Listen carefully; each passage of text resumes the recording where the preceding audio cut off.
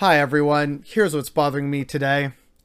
I absolutely loathe the fact that Richard Pierpoint is not a household name in Canada and there aren't statues of this man everywhere. The man should be a Canadian National Historic icon, person of importance, significance, and all great things.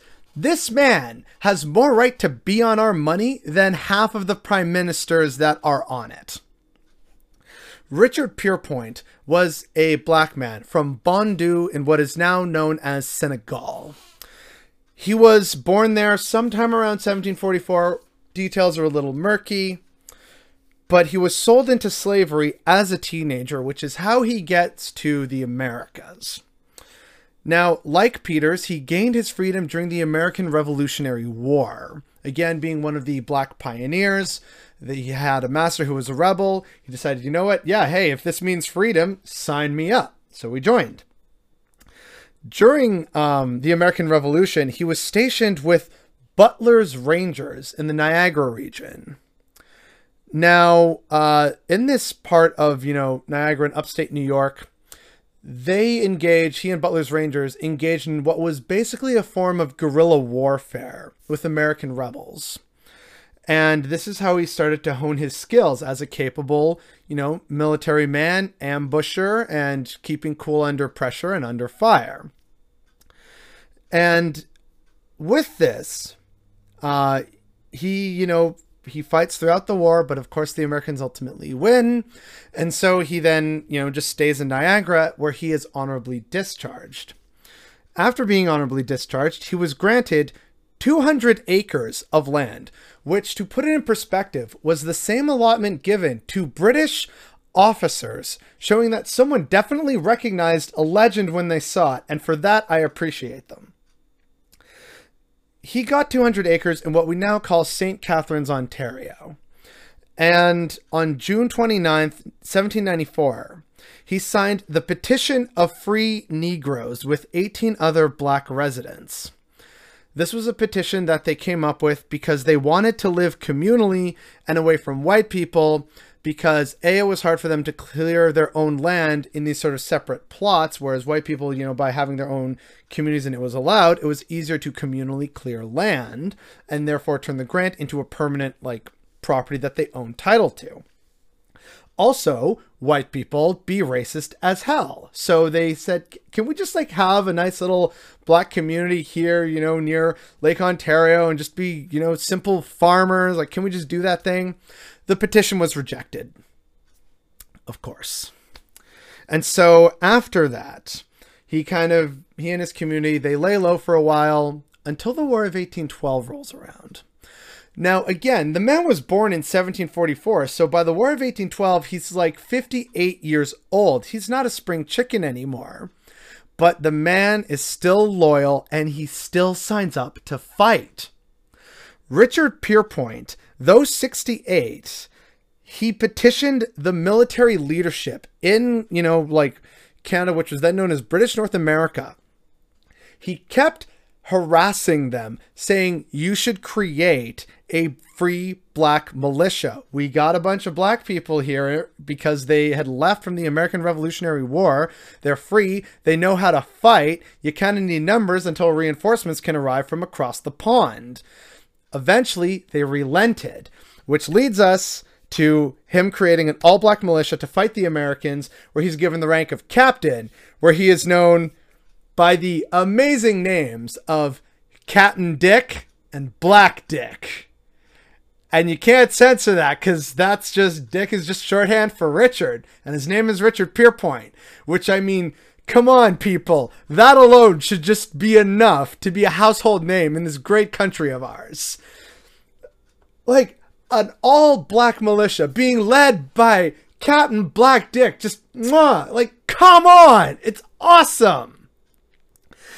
And so on top of that, he comes to lead what is officially known as the Colored Corps. And this is the militia of free black men. They fought in many battles throughout the War of 1812, including what was arguably one of the most important and pivotal ones, which is the Battle of Queenston Heights. Now, I'll probably talk about the War of 1812 and the Battle of Queenston Heights in like a week-long video that I'll do, you know, celebrating the anniversary of or something like that. But it was an important battle. That's all you need to know. If you want to find out more, hey, just start delving into that research. It's great. And so, you know, they fight in the war. The war ends. They're honorably discharged. The militia, you know, scatters to the winds. Everyone goes back home.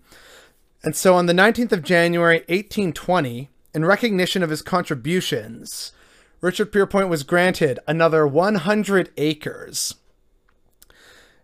But he wanted to return to his native country of Bondu, Senegal instead. He was getting old, and so he found it more difficult to, you know, clear land and be a farmer and a laborer.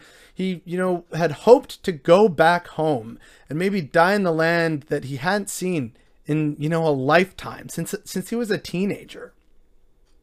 He petitioned the British that instead of, you know, giving him this land, if instead they could just pay for his trip, a one-way ticket to Senegal. And they said no. Another thing I should mention about, you know, Richard Pierpoint and this thing was that it was denied, and so he accepted this land grant. And what he does with it is another reason why he should be celebrated. Using his 100 acres, he allows for black settlers to build their own settlement in modern-day St. Catharines so that they could farm and live together in peace and freedom. And on top of that, it became a terminus for the Underground Railroad. He died in the winter of 1837 and 1838 when the rebellions of Upper and Lower Canada were happening. He left no family, no successors, but he had a companion named Deaf Moses, who often traveled with him as he would travel around and tell such amazing stories. Now,